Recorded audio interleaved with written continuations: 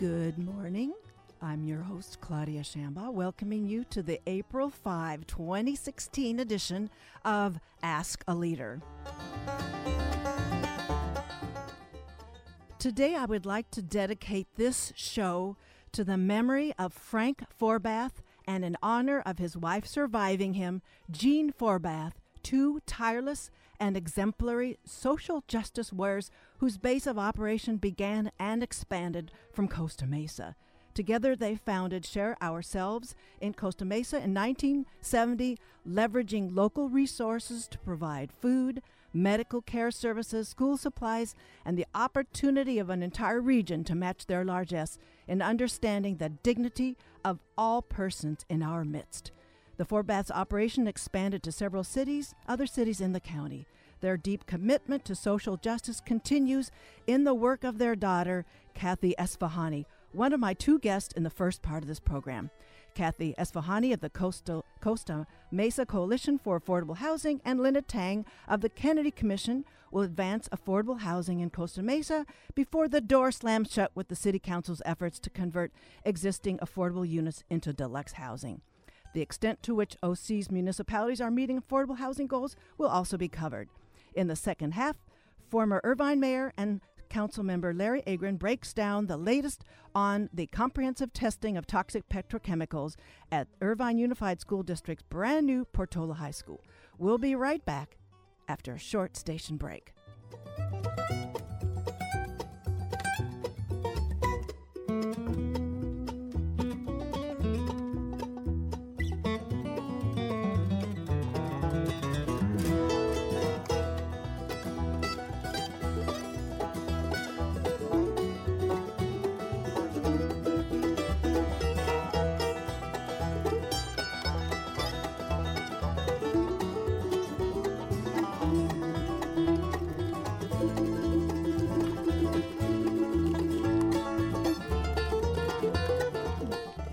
Welcome back to the show, everybody. In Orange County and around the Orange County and around the country is a soft, sucking sound that is the continual decline of affordable housing. Affordable and low-income units are steadily being replaced by deluxe residences. My first guests have between them countless years of stemming this trend and are here today to bring it out in vivid detail and along the way debunk a few of the sordid myths by putting a real face on who's directly affected and how we all are affected by local government actions as well. Let me now introduce them. Kathy Esfahani's the first guest. Her exemplary upbringing in Orange County is from a socially active family, which I've already mentioned, the Forbaths, from whom she was, spawned. After completing her BA in English at Loyola Marymount University and her law degree at UCLA, Kathy practiced law at Rutan and Tucker as a litigation attorney and now serves as a senior judicial attorney at the California Court of Appeal, 4th District, Division 3. She achieved the number 10, count of that's pretty high up there, ranking in the Daily Pilot's 103 top newsmakers in 2015, and more recently, the M. Catherine Bear Dharma Commitment to Public Service Award, that was last year, at Chapman University's Law School, after her constant community involvement in public law and public education around Orange County. Joining Kathy is Kennedy Commission Project Manager Linda Tang. She completed both her undergraduate and graduate degrees at UCI's Urban and Regional Planning Department at the School of Social Ecology. Take note, aspiring public policy professionals, this is where you could be going, and she's living proof of the satisfaction in the public policy arena. She's worked at the beginning of let me back up. Linda draws upon her experience in the housing development industry to engage community participation and spread awareness of affordable housing needs in Orange County. She's worked at the beginning of a project in Santa Ana, building broader community engagement in the city, supporting the research and education efforts related to affordable housing and redevelopment. Some of her work and commitment is informed by her personally benefiting from housing stock that she describes herself as affordable housing. Linda Tang joins me in studio, and we have Kathy calling it in nearby in Costa Mesa today. Welcome to Ask a Leader, Kathy Esfahani and Linda Tang. Well, thank you. It's great to be on the program. Thank you, Claudia, for inviting us and giving Kennedy Commission an opportunity to speak today. Well, we need you both because that sucking sound is not that soft. It's really it's a kind of a thundering clamor of trends that are leaving too many bobbing in a very violent wake. I'm that vivid for a real reason. Well, Linda, along the way of your briefly telling us about the Kennedy Commission's charter with increasing the regional housing opportunities, how about a definition for what you mean precisely by the term affordable housing, what it looks like and where it's found in Orange County? So for the Kennedy Commission, we were established in 2001, and this is our big year this year. We're the big 1-5.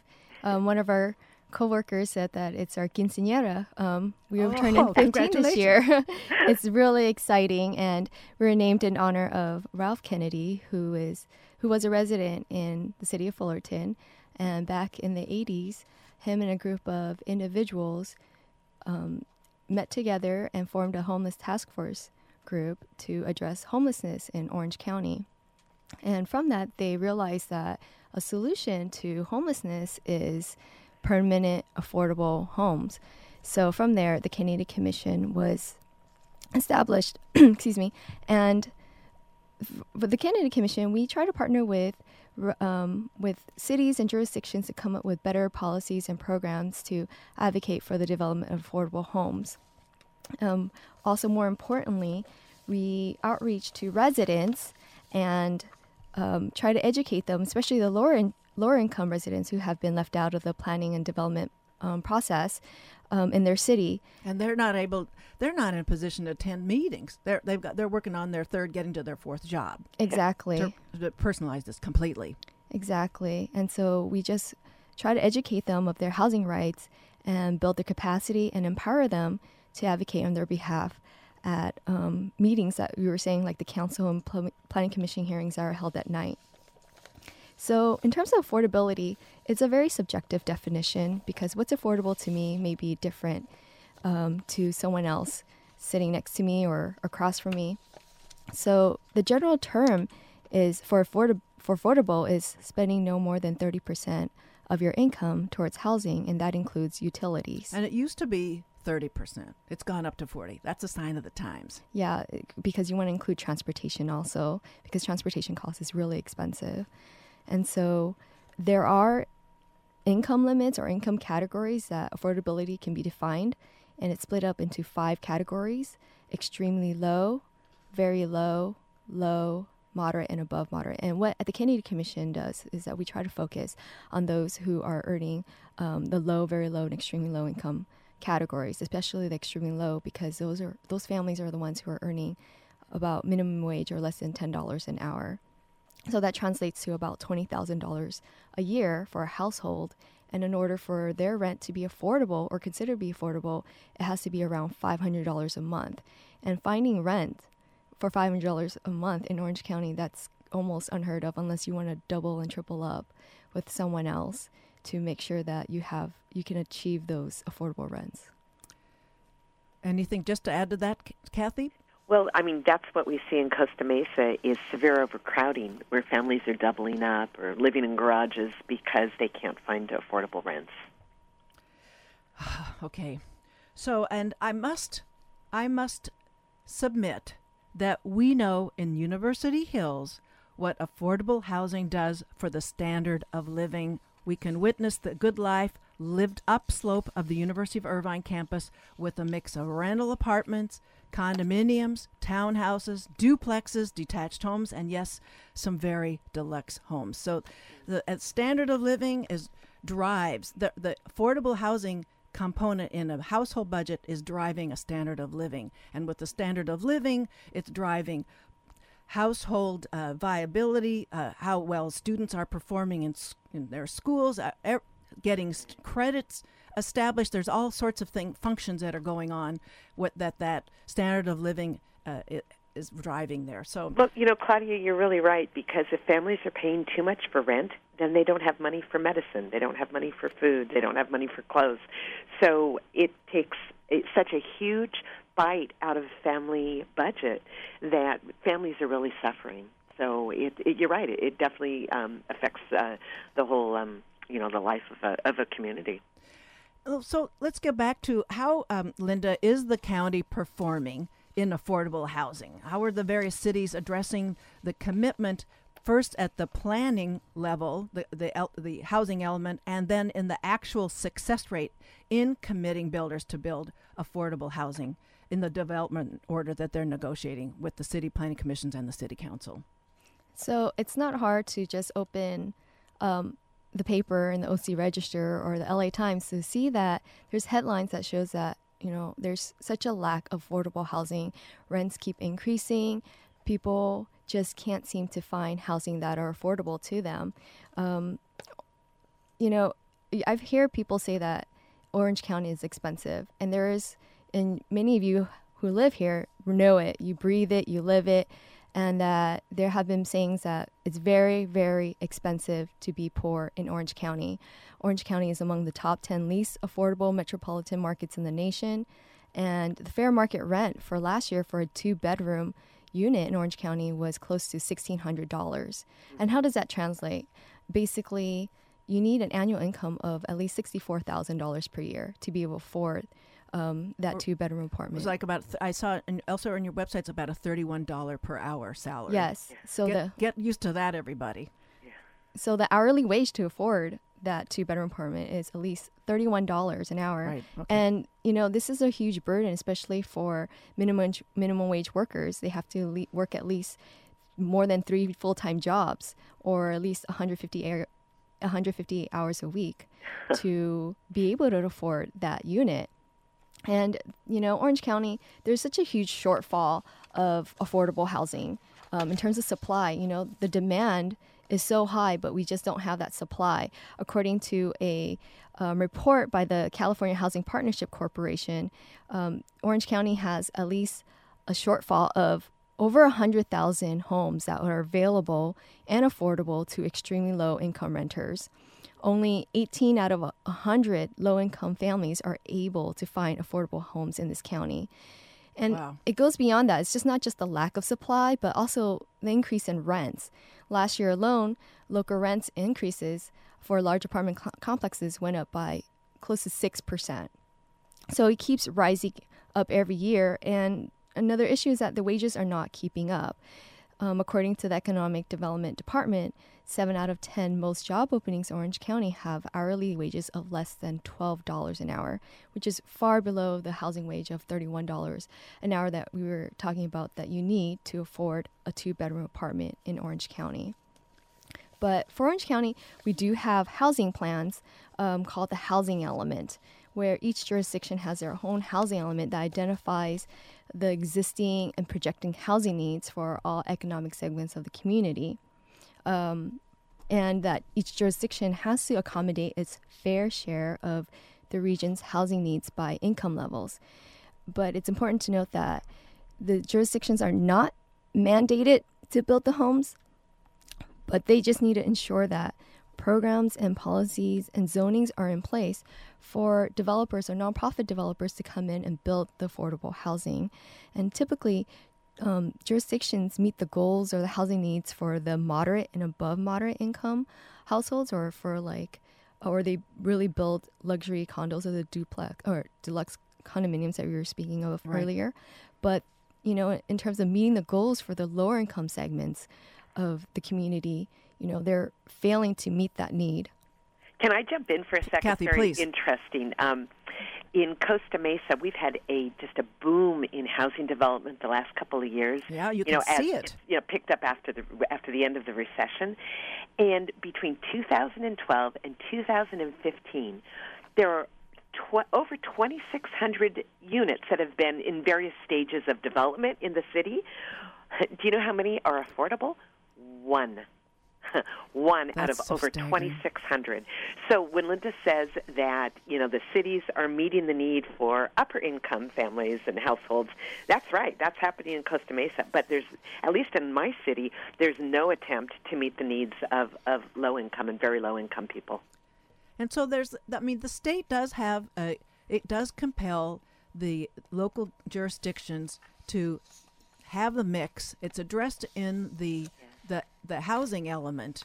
But then there's the step, and this is where our activists here today are involved with. It's the actual negotiation, the leverage that be applied when uses are changing and caps are raised in terms of the density of the units permitted in those discussions. So let's move into that. Kathy, last November, listeners might recall that the city of Costa Mesa set out to change its general plan to convert motel units to luxury apartments with no affordable housing component. What do these motel units offer in a way of low-income housing? Yeah.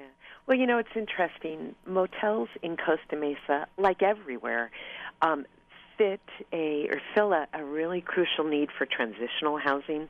Motels are last resort housing for poor people. People desperately want to stay sheltered. You can imagine a family with children. If the parent has lost a job or been injured on a job, and all of a sudden they're behind on their rent and they're threatened with eviction, and the last thing they want to be is out on the street. But sometimes it happens because of economic crisis in the family. And where do those families go? They move into a motel because you can pay by the week. You can scrape money together to stay sheltered. And so motels in Costa Mesa have long filled that need. There are 15 independent motels in our city, mostly along Harbor Boulevard and Newport Boulevard, sort of the core of our downtown. And we have had a city council majority in the last couple of years that see those motels as problem motels, and the fact that they meet the need for housing for low-income families is not of concern to the council. What the council sees is property that could be put to what they see as a higher use, and that is, high-density, market-rate apartments. It's a very, pro-development majority, and they have done their best to really push these motel owners to change the use of their property. And so what's happening, and as you mentioned, Claudia, back in November, the City Council has been offering incentives to motel owners to convert their properties to apartments. And the Costa Mesa Motor Inn, which is the largest motel in Costa Mesa, it's got 236 rooms, and is the place where families go. There are playgrounds there. There are, areas where the children can gather and play safely in a big, a big center park area. And the motel and the owners have been convinced to change the use and build luxury apartments instead.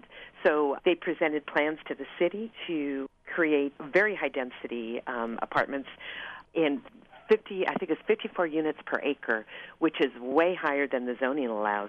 But what's interesting is the city has refused to try to get any affordable units among the 224 units that are going to be built. 0 will be affordable to low or very low-income families. So none of the current residents will be able to remain at that motel or at that when it's converted to apartments. And so our housing coalition fought very hard to get the city to include an affordable component in the development, and the city passed the project, approved it without requiring that. And now they're sort of trying to broaden this, take it to all the motels in Costa Mesa. And there's a general plan amendment that's being proposed right now where the density is going to be increased to 40 units per acre, which is a big increase over the high-density developments in Costa Mesa can only be, Linda, correct me on this, is it 20 units it's per 20 acre? is the current in the Yeah, element. yeah, that's the current it's doubling. zoning. But so the city is offering this incentive. It's called a residential incentive overlay, and it's just for the motel properties, where they're going to allow the motel owners to put 40 units per acre there because they want them to change the use and, have these, market rate luxury apartments. And what will happen is all the people who are currently relying on motels for housing will be displaced. They won't be able to remain there, and the city is not building any new affordable house for them to move to. So in terms of numbers, yes, I mentioned there's 15 independent motels. Right. You said 236 rooms in the one that's where the challenge is. Yeah, one. So how many units overall? Over 789 rooms. So 789 rooms where those are households. That's not, right. I mean, that's like at least 2 people usually per room, sometimes 4 and 5. I mean, because there are families with children that live in these motels. Mm-hmm. So that's a lot of people who will lose their housing if this general plan amendment goes through. Well, there's so many directions to go with this. First, for those of you, if you're just tuning in, you're listening to Ask a Leader on KUCI 88.9 FM in Irvine, where my guests are Kathy Esfahani of the Costa Mesa Coalition for Affordable Housing and Linda Tang of the Kennedy Commission, advancing the need for holding the line and building up the affordable housing stock in Orange County. We're talking about what's going on in Costa Mesa in particular with the doubling up of units permitted per acre and the doubling down and eliminating of affordable units in the process. So we talked a little bit in preparation of the interview, Kathy. We looked at the trends, the employment trends in the area. How does this the available housing stock match up with the service sector jobs that are envisioned to increase in our region? Yeah, it's really interesting. There was a survey by the Employment Development Department, and they looked at the job openings to be expected in Orange County from 2010 to 2020. And they're almost all service related, so retail salespeople, waiters and waitresses, cashiers, food prep serving, office clerks, laborers of freight, stock, material movers. All of these make about, $9, $10, $11 an hour. And as Linda was saying, you need $31 an hour. Yeah, 31. And that's Orange County rents where the average was $1,600 something. Costa Mesa is higher. The average asking rent in Costa Mesa is $1,840. Actually, that was in January 2015. The Orange County Register reported that. Yeah. So that's even higher than in Orange County as a whole. So the people who work in our community, the people who service us at restaurants and in retail stores, they are not able to afford the rents in Costa Mesa, and it's only going to get worse when we lose, 786 rooms. Those are more people flooding the street looking for affordable housing that they won't be able to find. And people are already hammered with the whole increase in transportation, and we can talk just very briefly, the two of you, what the result of pushing people toward affordable housing means. A longer commute for them. It means more traffic. It means more. There's environmental consequences to that. Productivity can't improve. It's got to drop off when you're dealing with larger commutes for the service sector employees to get from A to B in a longer stretch. So, Linda and Kathy, both of you, especially Linda, you've taken the time and care to become acquainted with the residents threatened by the loss of affordable housing stock. When the city council vilifies those residents as slum-dwelling prostitutes, drug dealers, or worse, whom do you actually see living there? For me, I've gone to the Costa Mesa Motor Inn and gone door to door to talk to residents, to let them know what's happening, because a lot of them don't know what's happening. And you know what? If you go there on a weekday from like 5 to 7, you'll see a lot of families and children outside playing. There's definitely a lot of kids, teenagers hanging out. The issue with the council is they paint everybody with the same brush, but that is not the case at every single motel development. There might be some bad seeds here and there, but when it comes down to it, there's a lot of lower income families, a lot of working individuals who are telling me they don't have any other options, housing options in Costa Mesa because Costa Mesa is so expensive, and that, because they have maybe prior evictions or bad credit, that they have nowhere or they were place hospitalized, or all kinds of things that in some cases. That's correct. I did meet one resident who said because she had issues with her heart, that she had to go into surgery, and so it just took up all her savings, and she didn't have any more money to save up because her insurance didn't cover it, and so that she ended up living at the motel because that was the only place she could go. Yeah, people wonder why are they living at motels? But like Linda said, if somebody has a medical crisis and they lose their savings and they get evicted from their current apartment, they can't pull together the security deposit and first and last month's rent to move into a new place. So they move into the motel, thinking it will be just a few months, but it can be so hard to scrape together enough money to get more secure housing that they end up staying there. And the important thing to know is these are working people. These are not lowlifes. These are people who have jobs. You couldn't stay at the motel unless you have software programmers and all that kind of thing. Oh, absolutely. You'd be surprised. The really interesting thing is I have met so many people in our campaign to help the residents of the Motor Inn and try to preserve their housing. So many people have come up to me and confided that they lived there for a time. They lived there for a couple of months when they fell on hard times. Yes, and I'd like to direct listeners to the CostaMesaForAll.com website with videos and affordable housing facts that put even more context in the lives that Linda and Kathy are talking about that are affected by the displacement of affordable housing. And Ron, in episode 6, I could steer you to, he sums up every aspect of this whole affordable housing issue. He summed it up in less than 2 minutes. He's got gentrification, the whole economic development piece. He's got all there. And I want to say hats off to Kathy's son Ryan for his part in producing these fine pieces along with the other activists in the coalition. So I just want let's get a vivid idea what happens when those 786 rooms go away. Where do those people, do you think, where they're going to end up? If they're lucky, they may be able to move in with friends, so then we'll have more overcrowding. If they have no one they can move into, they may live in a car. They may end up homeless, or they may have to move out of the area to try to find housing.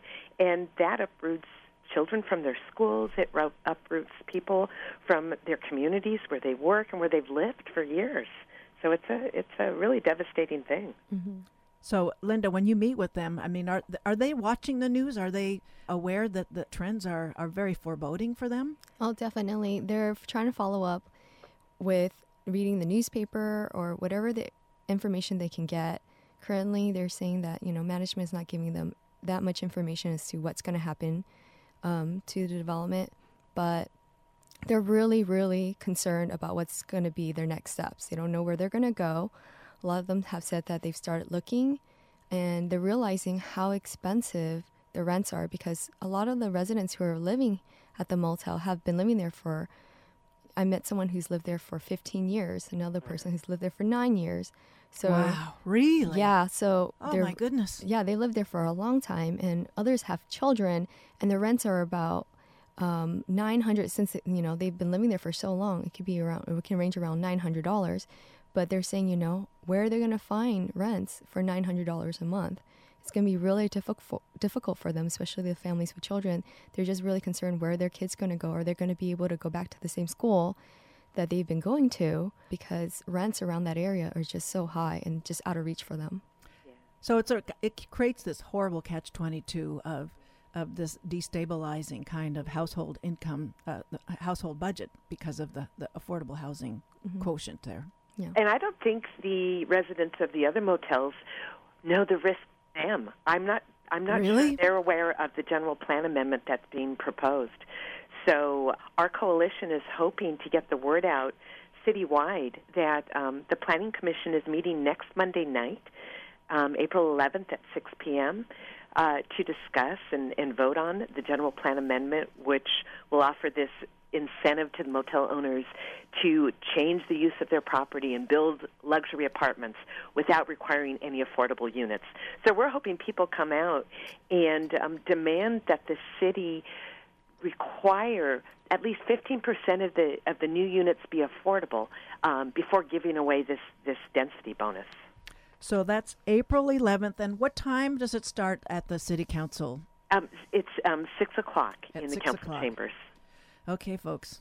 And for those folks, if you want to go to another place instead of some mind-numbing videos or shop-a-thons online, you can go to the KennedyCommission.org website, where you will find a tab for easy ways to take action. But the first place to take action is attending the April 11th meeting, and it's an old line about 85% of life is showing up. You're going to learn a lot by attending this hearing, and you don't hesitate to pick up one of those 3x5 cards, comment cards, and say you'd like to say something on behalf of a constituency that is not in a position to be able to advocate for themselves with their overextended workaday schedule. So this is a very good time to put out some additional dates too for what the coalition is planning and what the Kennedy Commission is planning in terms of raising funds.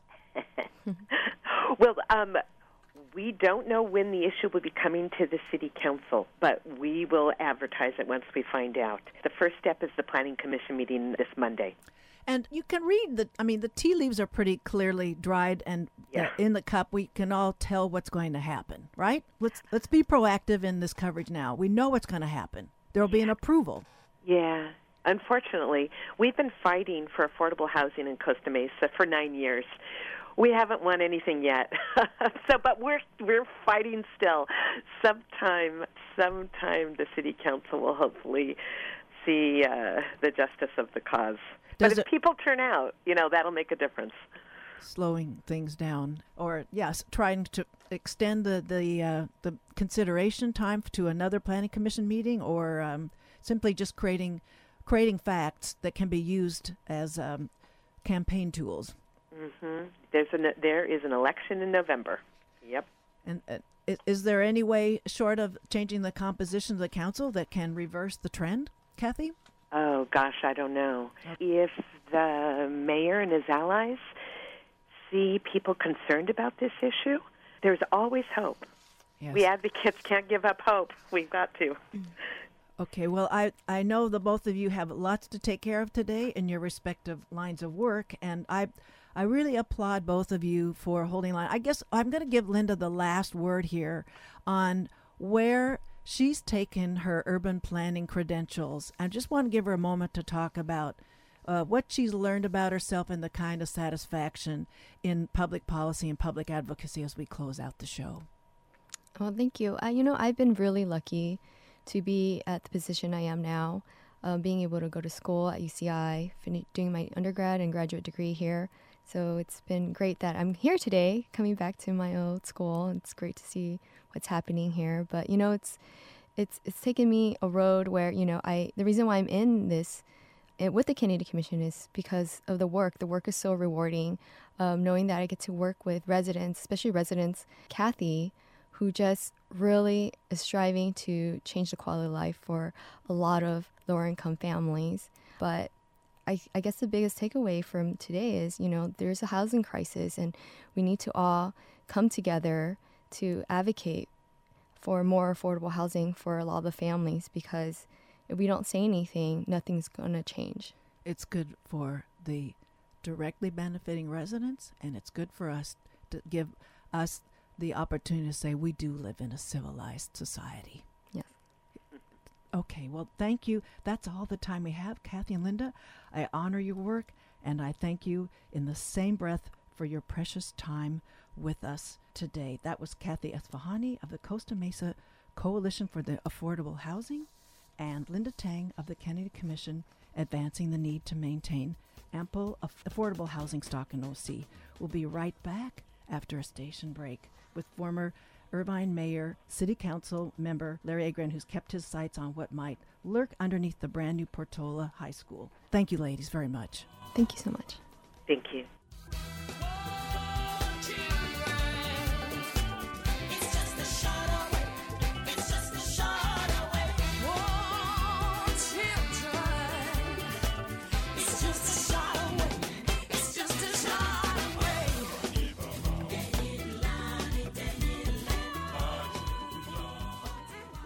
Angelique Kidjo, Give Me Shelter. Welcome back to Ask a Leader. My next guest is former Irvine Mayor and City Council member Larry Agron. He first served on the City Council from 1978 to 1990, including 6 years as mayor. He later was elected back into office on the council in 1998, where he served until his last term ended in 2014, either as a council member or as mayor. As council member, Larry Agron served as chair of the board of directors of the Orange County Great Park, the entity designated to oversee the design, construction, operation of the Great Park. That has been radically undone in so many ways. I will just say, as a parenthetic but emboldened in fonts note, Larry has provided vision on all fronts of public policy that make it very important for people to track back what Irvine is most proud of. You can trace it to the activist leadership that Larry has posed. I'm no shill for Larry Agron. I'm just grateful that there are things on the books that they exist because of Larry's vision, and that's because I benefited from it, not because I think I need to do this for Larry. So back to his introduction, Larry's also served as legal counsel for California State Senate Committee on Health and Welfare. He's taught legislation and public policy at UCLA School of Law and the UCI Paul Merage School of Business. He's been on the show a number of times to cover the Great Park issues, and when he's been a candidate for re-election. And I'm welcoming him back today to talk about the Irvine Unified School District Portola High School site. Welcome back to the show, Larry Agron. Well, thank you, Claudia, and thank you for that very kind introduction. Well, it's because when we're dealing with another election cycle, election outcomes are close in terms of how many votes determine this outcome, and the outcomes have been very pronounced in their changes from 2012 and 2014 elections. So it's a public service announcement to say we've got to watch what leadership looks like and whether we're willing to dispense with participating in the electoral aspect and lose out in what we are beneficiaries on the municipal level. So Larry, would you first give us a very brief history as to how the Irvine Unified School District got to where we are today? Well, the need for a fifth high school in the Irvine Unified School District became evident as we moved through the Great Recession and there was a resumption in growth and development in the city. It became evident that a fifth high school, comprehensive high school, would be necessary. There were a number of sites that were possibilities. Clearly this had to be in the northeastern part of the city, and ultimately there were about 3 sites that were being looked at actively. One was on land owned by the Irvine Company. Another possibility that arose was in the Great Park, at the edge of the Great Park. And then finally, there was a site, land owned by what we now call 5 Point Communities or Heritage Fields, or in an earlier iteration, Lennar, land owned by them that ultimately became the site for the new high school. It was a poor site. I described it at the time as the worst possible site in the city of Irvine because it was less than half a mile from, just about 1,000 yards actually, from a jail that is growing tremendously in size and presented certain problems with traffic and socioeconomic problems and so forth. It also was on Irvine Boulevard, which is a high-speed roadway, and the high school would be fronting on a high-speed roadway, definitely a frowned-upon characteristic of that site. And then finally, it was a site that was on what was Superfund cleanup land deemed to be contaminated with toxic chemicals, and in close proximity to a toxic waste dump that was used by the military that was just 750 feet from the proposed school site. Notwithstanding all these considerations, the school board very foolishly chose that 40-acre site. They've since proceeded, again, notwithstanding evidence of toxic contamination forthcoming, including as they began to build the site. They approved it, they built it. As they were beginning to build it, they came across huge areas of toxic contamination, kept going forward saying, well, it's going to be okay. Well, it's not okay. And now we're at the point where a $300 million new comprehensive high school has been built, not yet occupied, supposed to be occupied this fall, and yet we're testing at this very belated date for toxic contamination that may be site-wide toxic contamination that is just a tragedy in many, many ways. Well, Larry Agron, why do you think the school board has kept such a narrow focus on completing the high school on a site that historically had hazardous materials released? We're aware of the sites, other sites in Los Angeles where the toxins were eventually discovered at a greater expense to public agencies because of the timing of the discovery. Well, it's a bit of a mystery. I tell you, the stubbornness of the school board, the foolishness, the determination apparently to justify previous decisions. They entered into an agreement with 5 Point Communities and with the Irvine Company so that they got the land from 5 Point Communities. Major developers have to contribute money or land to the construction of new schools. And that's what they did in this instance. The Irvine Company contributed money, and 5 Point Communities contributed this land. They contributed, I'll just be honest about it, probably the worst piece of land that they owned, and pushed the school board. The school board bought it, quite literally, and once that decision was made and things were underway, they just dug in deeper and deeper, even as evidence mounted of serious toxic contamination issues. Well, what do you say to critics of your letter writing campaign starting from around, I think it's 2012 or 2011, of which you've been a part, that now the California EPA and the Department of Toxic Substances Control March response has been a bit of a vindication for you, no? Well, it has, and we're grateful for that. The state has largely been asleep at the switch, just rubber stamping whatever it was that the school district was submitting by way of environmental studies, studies for toxic contamination and so forth. I mean, the fact of the matter is that to this date, there was no testing in the interior of that 40-acre parcel. The None interior, at all? 35 acres, there was no testing for toxic and cancer-causing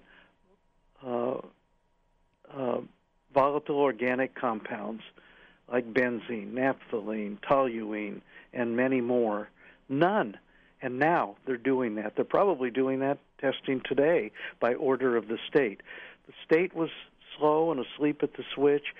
I'm grateful for the fact that they belatedly have stepped in, but here we are doing testing that should have been done 3 years ago. Well, I guess what the listeners might be interested in are we imagining there will be cement hammers opening up in the middle of the vaunted new assembly rooms or in the middle of the library underneath the whatever improvements are made on the inside? I mean, what does that involve, this testing in the areas that hadn't been tested prior or hadn't been tested for, as Harvey Liss, who's been on this show about a month and a half ago, saying testing was for agricultural use, not for military-based use. So where are we going to see this testing happening with a $300 million high school about to be open in August, having made those improvements throughout that parcel?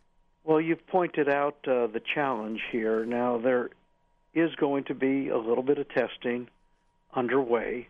We wish there were more, but there's some important testing going forward this week and presumably next that involves sinking a well, basically drilling a 6-inch hole 15 to 20 feet down and taking soil gas samples along the way. You also, with your question, pointed out implicitly the most important issue, not only outdoors, but perhaps more importantly, indoors. What is going to be going on by way of the volatilization of these volatile organic compounds? Will they be coming up through the foundation? Will they be coming up along the sides of buildings and intruding into the interior? Will we have an unsafe and unhealthful environment for faculty, staff, and students? As a technical matter, yes, testing can be done around the edges of buildings, and then based on those findings, there can be slant drilling underneath buildings. And, of course, there needs to also be, in my judgment, a real vigorous program of testing for air quality inside buildings and outside. So I think we're looking here at the beginning of a very rigorous program of testing before students are allowed to be admitted to that school. And, of course, afterwards there would have to be testing as well. If you just joined us, you're tuned to Ask a Leader on KUCI 88.9 FM in Irvine, streaming on the web at KUCI.org. My guest is public interest lawyer and former Irvine Mayor and City Council member Larry Agron, with a laser-like focus on the comprehensive testing of toxic petrochemicals at Irvine Unified School District's brand new Portola High School. We're talking about what testing can happen with a parcel that now, with all of these improvements sitting on it. Let's move to what went down at the March 22 Irvine Unified specially convened school district meeting to address this matter of testing, which as a result, new testing has been authorized. Can you tell us a little bit what came out of that meeting and why it's so important for people to show up for the next one? Well, the previous meeting was critically important. Many people turned out, standing room only. It was a school board meeting, well over 100 people in the audience who stayed for a lengthy meeting, where I would say, as a kind of bottom line reality, the energy, intelligence, and emotion of participating citizens concerned about the future of that school and their children, of course, made the difference and compelled the school district, the school board, to vote for additional testing that had never been done before, and to make sure that it was testing of the kind that the state had ordered, but that it would be, instead of drilling 10 wells, we got them, I think, to agree to do at least 16 to 18, possibly as many as 20 for this round of testing. It showed the difference that people power makes. And as the community becomes more and more informed about this, I think they will turn their attention to the results of those tests, the possible need for additional testing, and the all-important risk assessment analysis that the state has ordered as a result of previous findings here. In other words, there has to be a comprehensive site-wide risk assessment analysis submitted by the school district before any students can be admitted. And my guess is that that analysis is going to show there's some real risk of adverse health and safety consequences based on what's there, and that there needs to be not only more testing but considerable remediation before that school can be opened. Well, that will be taking place at future meetings, and sure. and I guess this is not a scripted moment, folks. But as I'm thinking about this and hearing Larry Agron bring this out, is there's a bit of irony about all the attention about the feng shui of a nearby veteran cemetery. I just want to know what the feng shui, how it gets dealt with the potential for volatile hazardous waste underneath where students are spending 8, 10, 12 hours a day. That's right. It's a big ironic issue, very important. And it's time for our community to come to grips with it. Yes. People, tend to, I understand this, they tend to believe everything's going along fine and nobody has to watch the elected officials and appointed ones, the superintendent. And appointed ones, and that's not so. We have to be vigilant. So, and I know you have to head off to a meeting shortly, but just as we close, at this point, what is the role, what steps can constituents of Irvine Unified School District take toward improving the oversight of this step taking now? Well, here's what I would do. There are two entities. One is Irvine Community News and Views, which is a community newspaper that has been covering this issue. It really broke the story starting about a year ago. People should go to that website to stay informed and advised. That's irvinecommunitynews.org. And there is another website, Dr. Harvey Liss's Test for Toxics, Test for F-O-R, toxics.org. People should go there as well. Stay advised. And as critical meetings come up, those entities keep people informed. They have to be advised, engaged, and keep an eye on the school board and the city council for that matter. It couldn't be a more important time. Let me just say that what happened in Flint, Michigan can be avoided here. Flint, Michigan, we can just, and go ahead. Give us that list as you close, right? Well, there's Flint, Michigan. There's the Porter Ranch situation. Belmont High School in Los Angeles went through a similar experience. They didn't open that for 20 years because belatedly they found the kind of toxic contamination that would be a real threat to teachers, staff, and students at that high school. Let's get it right here in Irvine. We're renowned for our planning, for our protection of health and safety. Let's not blow it now. Okay. Well, I thank you, Larry, for taking the time to be on the show to talk about that. Then just leave us with when is the next appointed hour for people to turn out and participate in the next school district-wide meeting?